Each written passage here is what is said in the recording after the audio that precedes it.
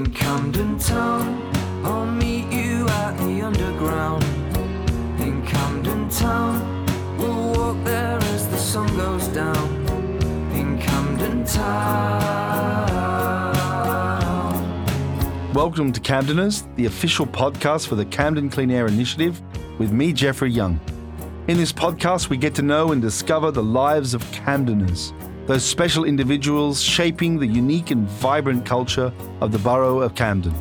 Today, we're here in the studio with Rafe Offer, founder of Sofar Sounds. Welcome, Rafe. Thank you, Jeff. It's great to be here. Excellent. Well, I wonder if you give us a little bit of background on yourself and how you got into the music industry, if that's what you consider yourself in. Yeah, that's actually a good way of putting it, because I was never in the music industry. I've always been just a fan. I'm not a musician. I'm just a lover of music. And growing up in Chicago, my father would play music for himself and he'd totally zone out. And I'd try to interrupt him and say something, and he would be so into his music, which was often classical or opera, that you couldn't even get through to him. And that stuck with me, that sense of music appreciation and just being in the moment. And so I spent my childhood in the States and worked there for a variety of companies. I think the one that had the biggest impact on me was Walt Disney, and eventually got a job over here in the UK. And I'll come back to why Disney was important with Sofar. Eventually got a job with a drinks company called Diageo over here. Yeah. And I had kind of the craziest title ever. I was the Chief Imagination Officer, which was a fancy way of saying, think of new business ideas. And while I was working at Diageo, and that was just toward the end of my time there, I was always thinking that it's great to go hear music, but like my father, I kind of appreciated being in the moment and focusing. And not long after that, I was in a bar in Soho with two friends. Soho in London? Yes, this all started here. Thanks for correcting me. And the band was called the Friendly Fires, and they were starting to play. And there was this moment halfway into the gig where I just felt that all was wrong. People were talking, people were texting, phones were out. The bar was open and you could hear the clanging of the beer bottles louder than the music itself. And I kind of thought, these are all okay things, but not when I'm trying to listen. And I turned to my friends whose names are Dave and Rocky and said, can you imagine someone doing this at a movie or the ballet, whipping out a phone and having a conversation? And yet here we are interrupting this form of art. So we left and just went home and brainstormed a bit and came up with an idea that was not original. People have had music in other spaces and houses for centuries, but it was new to us. And so we decided at that moment, let's put a gig on in my house, in a house, and see what it was like. And so at the time, I was a guy working in marketing and innovation in the drinks business and had a background with various companies in those things. So I knew nothing about the music business. And I think that's probably one of the reasons why Sofar worked, because I didn't care about all the rules and broke all of them, and was lucky enough that other people liked what I was doing. Great. And so today, Sofar Sounds, what's your involvement today? Yeah, so today I am chair of the board. I am a founder in the business. So what that means is I'm co-pilot with the CEO, who I brought in about 3 years ago, after myself being CEO for 10 years, for the next stage of growth. So I'm quite involved in kind of the big picture. Yep. And also I'm an evangelist for the business, and looking after the higher level things, and less so the guts and the day-to-day of the business.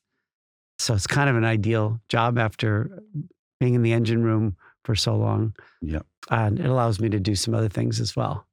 And the home base of Sofar Sounds is Camden? Yeah, we were born and bred. Near the Roundhouse. Absolutely. Born and bred in my house, which is in Belsize Park. And office has been for many years in the Roundhouse, literally in the building next door, one floor below the headquarters of the staff of the Roundhouse. I love Camden. I've been here now for 16 years. Hey, that's a true Camdener. Wouldn't want to be anywhere else, Jeff. It's just a great place, as you know. Yeah. So what's the scale of Sofar Sounds today? What like how many gigs does the platform organize? I'd like to get into the guts of that. So what's the scale? Yeah. Well, if you're in any one of 400 cities, you would be coming to one of our gigs. We're doing nearly, but not quite there, but we will be there 1,000 gigs a month. As far as I know, there's no one else on the planet doing that many events. And I think the point is that if, Jeff, you're on a holiday, you said you were just in Paris, it's highly likely there would be a couple gigs when you were there. Look us up. It's a great way to see a city. And also for a musician, let's say you're from Sydney, but you're in town in London, we might just have a place for you to play. So the platform, as you put it, is, or the community, we like to say, is a real community. We are in every one of those, depends on the month, but let's call it, 400-ish cities. There's a real team there. I was in Belfast last week, Stockholm a few weeks before, New York. There are people on the ground making this magic happen. And today we do other things to help artists along on their way around artists' services and support. But the foundation and where we started and our home base is putting on these events. And they are roughly an average of 75 people. They're intimate. They're not just where we started in people's houses, although we still do it that way. I still host. But they are also in any sort of space where I think you can have people be inspired to lean in and really listen. So the scale is global. Yeah. We're not yet on Mars or Venus or underwater. We'll have to have a word with Elon about that one. Yes. Or Richard Branson, who actually invested in Sofar in the early days. Okay, great. Yeah. So you just never know. Yeah. And how many musicians do you estimate have played over the years? So they're roughly, on a non-COVID year, we have to have that asterisk now with any live events business, 30,000 a year would play. So overall, it would be well north of 100,000, well north ever. And I think we think of it as a platform for artists to get their start, and then also increasingly to help them along their way as they start to develop. Yeah. So on that very point of actually getting that start for musicians, it's a hard industry to make it in. How do you guys, help really? I mean, what's the process they go through to? You're right. It's brutal to get going and also to sustain yourself, especially without a consistent paycheck or any clarity on how you can find your way from unknown to sustainable. So we give them something that I understand from my musician friends and our research is super powerful. It's fans early. Yeah. Those first, call it 1,000 fans, are really hard to come by.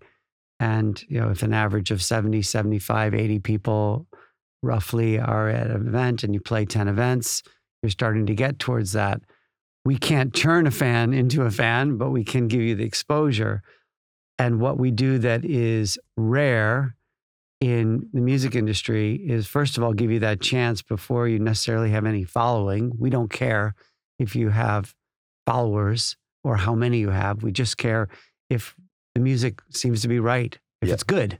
Yeah. And good is subjective. Yeah. So it's, my ears against your ears, but we have to start somewhere. Mm-hmm. So we have a team in each of those 400 cities who listens and decides if it's right for Camden or wherever the local places. Then what happens is we invite you to come along, and you don't have to market. And that's super rare in music. You don't have to call your mom and your friends and post on Instagram and wherever else to get people, to beg people, to convince people to come to see you. Yeah. And those are fans who already know you. Yeah. We ask you to show up without doing anything but playing. And so what happens is you have all these people who don't even know, because we don't announce who's playing, which I can get to, but we don't announce who's playing. So we have these people come expecting to be in a discovery mode. Yeah. And so you get new fans. So if your music blows them away, which we hope it does, then by the end of the gig, you can ask them to sign up for a mailing list and go to your next concert, any concert, and sell your merch. The format, which I should have explained earlier, is 3 acts, all unannounced. They're unannounced because of what I said, to get more fans, but they're also unannounced because it's a bit of fun, and also because we don't believe in headliners. So for example, we had Billie Eilish play her first ever concert. No one knew who she was. People obviously enjoyed her. And while we would never claim to be a part of her success, we were there for her and many others at the very beginning. And so I think the point is, you have 3 acts, you don't know who they are. You as a fan come with an open mind and see something different. Yeah. And does any money change hands here? Sure. Yeah. So for 5 years, it was a volunteer project. Yeah. I started it for fun. And just after 5 years, it got too busy to be a fun project only. So we had to do something to make money for myself, for my family, for the others who work on this, and also for the musicians. So we sell tickets. Yep. It depends on the city and the day. The tickets in Belfast might be a bit cheaper than London. The tickets in New York might be a bit more expensive than in Melbourne. Yep. It depends. But we just sell tickets. The first people we pay are always artists. They get a flat fee. They know what they're going to get for coming up and playing. Right. Yeah. No, that's vital that there's that money for the. But also, I mean, and again, my own experience with our little project, the Coffee Music Project, I get that point about I've been to enough gigs where, people are nattering away in the background, as you said, clanging of glasses and everything like that. And sometimes they're even playing to a very empty room and they're highly talented people. Yeah. I mean, it's tragic sometimes. I agree. And all those musicians really want is actually, they'll often spend more in their transport to get to a gig, to move a keyboard around and just to actually have someone listen to and appreciate their music. It's profound, really. Yeah. Totally agree. It's what they say, more than the money is the quiet and the listening. Yeah. That they're there for. And one of the things sounds like we both try to do is give them that platform, somewhere to play. And with Sofar, since we've expanded, we can offer them, if they're the right style and the right type of music, or rather the right quality for the local team, to play around the country, maybe even around the world. Yeah. Wow. One guy, Josh Savage, who's from Winchester in the UK and now based in Berlin, has played in 15 countries for us. And he said that the best part of it was meeting local people who can show him around, or Lima or somewhere in Costa Rica, et cetera. Yeah. Are there any kind of favorite moments of this whole, obviously that initial moment that you had, that complete epiphany in Soho, but over the years, from 2009 to today, any moments that stand out as just, that was a wow moment? That was, are there hundreds of experiences like that? Yeah, there's so many. One that stands out where I just recognized that what I had started was going to soldier on and be open to everybody. So not just the musicians, but all the fans, was when we had an event in New York on a hot day in the Bowery. And because of that, we left all the doors open. And at that time, we weren't ticketing yet. We were passing a hat, which we always did. Usually my hat usually was ruined by the end of the night. And we passed the hat round at the end of the gig. At the start of the gig, there was a latecomer who wasn't invited. It was a homeless man. And he wandered in and he smelled. He had been sleeping rough for a long time. And he came in and no one batted an eye. And he sat down and he listened with everybody else. At the end of the night, then the hat went round. And at that time, people would put in $1, $2. Well, it got to him and he reached into his grubby jeans and he pulled out $20 bill and put it in the hat. Wow. And the hostess of the night, Jody, kind of ran over to him and said, "Thank you so much." And he stopped her and said, "No, thank you." That was the first time in a long time I've been treated like everybody else. Wow. And I'm also a musician. Wow. And it's been a little tough recently, but I love the fact that you all listen. And with that, he walked off into the sunset. And it just made us all realize, we'd built a community that was welcoming to all. And that was Bob Dylan?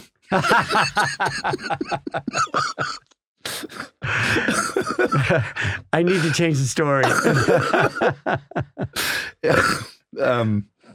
Okay, so Camden's a very musical place. Yeah. Do you get a lot of gigs happening in and around the borough of Camden? Oh, yeah. Dozens and dozens.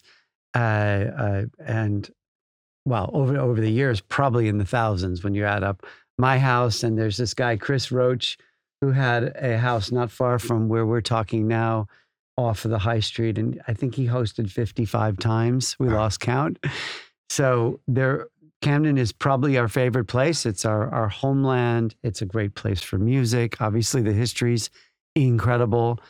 And we've been there for a lot of artists before they were known. We had Bastille, if you know them. Oh, yeah. They played in Camden in a house.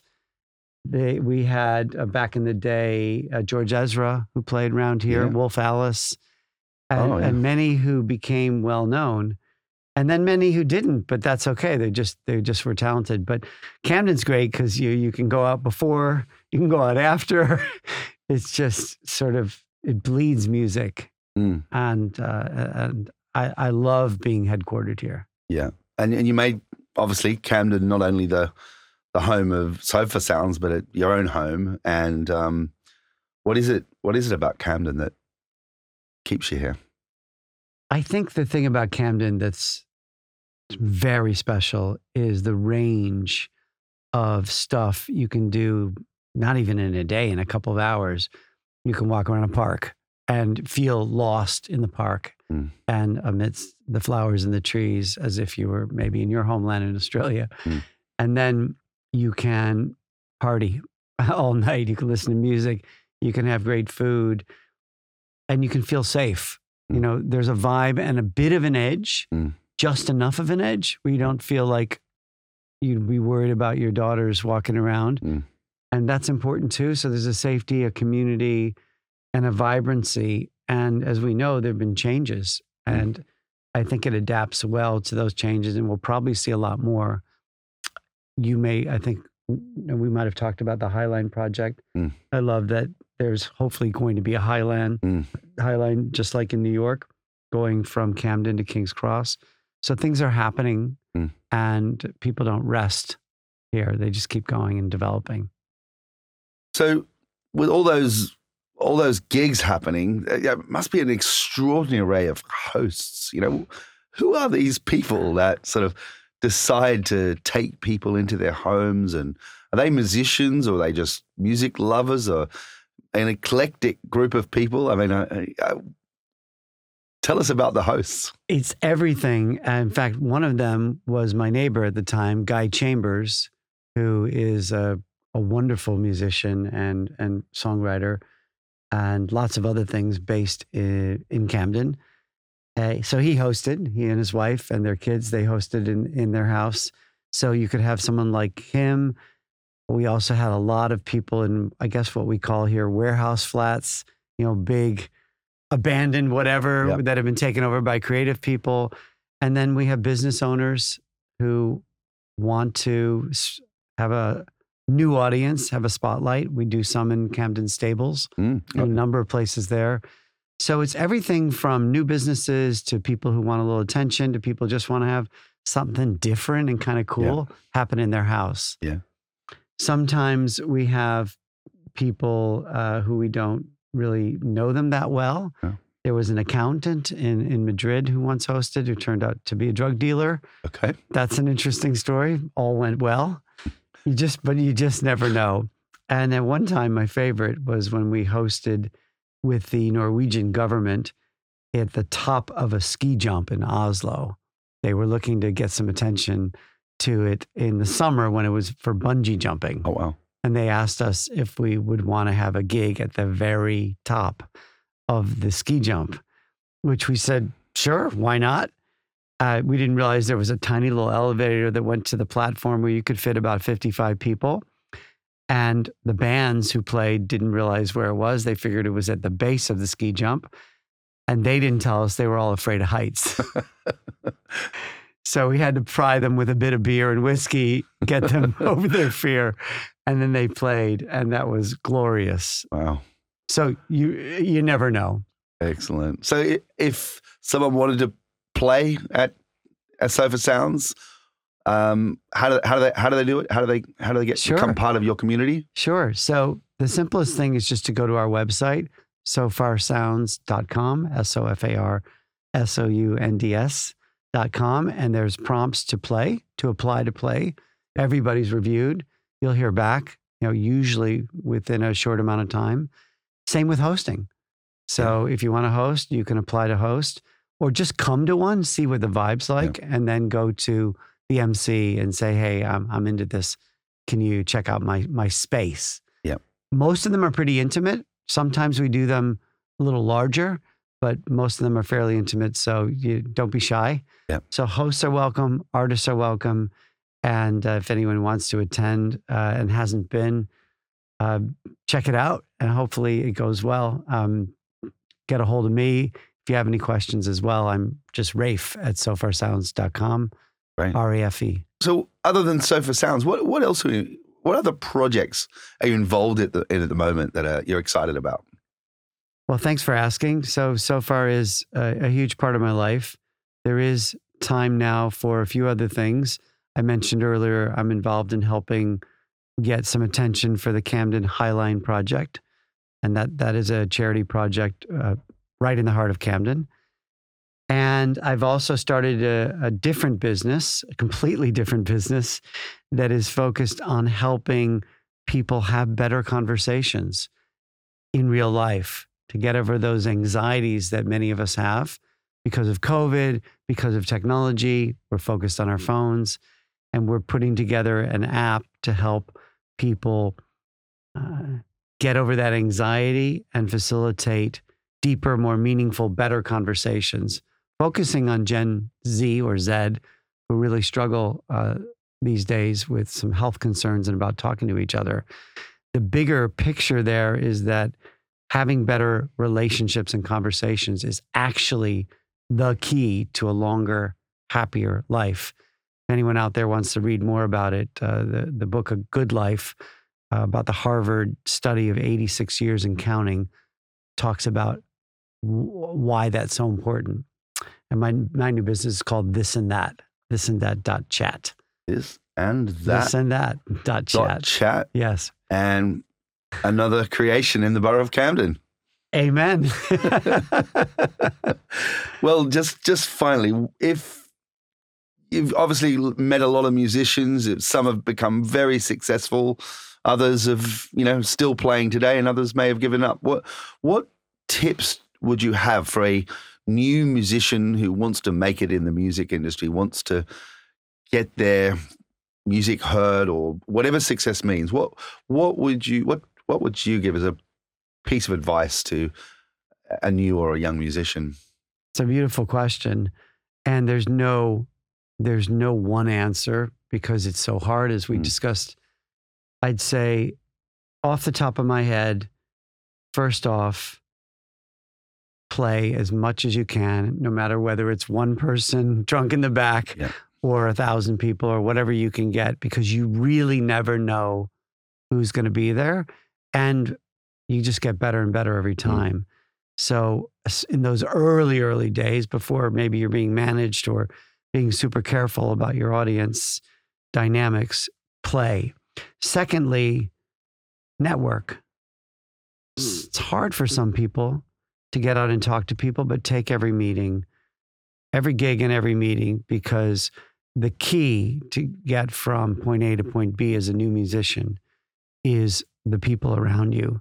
And it's hard to meet the right people. So you've got to, as this saying goes, kiss a lot of frogs to get out there. And then the obvious advice is, go with your gut. Don't give up. I mean, that's true with almost everything in life, but as much as anyone, a creative person has to really have some true grit to keep going and to get to the place which I would just call sustainability.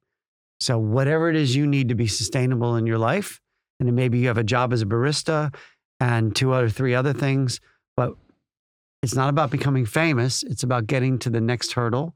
Maybe it's 20,000 pounds a year, scraping by, whatever. Get there, and then it gives you the freedom to get to the next stage. And the musicians I know who've made it get to those next hurdles, and then they can reach for the stars because they have some stability. Amazing. Rafe, thanks for joining us here today on Camdeners. You're welcome. And that's all this week for Camdeners. Camdeners was recorded in Serendipity Studios in Arlington Road for the Camden Clean Air Initiative. Camden Town, in Camden Town, in Camden Town.